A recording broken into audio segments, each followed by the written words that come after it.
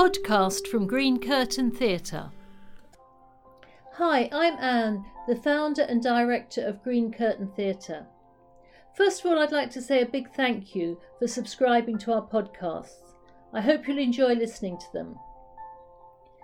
Chances are you may not have heard much about us, so I'll begin by telling you something. We were set up about 7 years ago as a place where people who have an Irish heritage can write and perform new work that reflects that. This heritage could be because they were born in Ireland themselves, or they have parents or grandparents who were. People have been crossing the Irish Sea in order to make their home in Britain for hundreds of years. They've great stories, and we think that theatre is a fantastic way of telling them.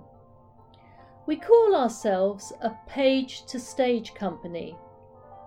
We're different from other theatre groups because if they want to perform a play, they can go to a library of work and just choose a play that's already been written.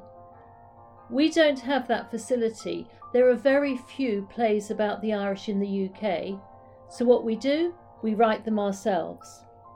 Those of you interested in playwriting might like to check out our website for writing opportunities. Or you might like to look for the workshops that we do on playwriting. Our plays are always performed by professional actors, usually in pub theatres and other venues across London. This year we took productions into Wandsworth Prison and the Houses of Parliament.